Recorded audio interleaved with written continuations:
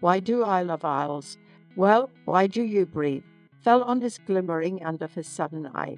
About thy brow some hands uplifted an hour. Behind the generous and voluptuous stream, speak every hour from your marginal crest. The swelling veins of a perpetual silence trampled the bright river into a naked green, shone on the snowy beauty through the snowy air. Gather the soft dark locks into thy yellow stream, alone among the mountains of the sylvan air.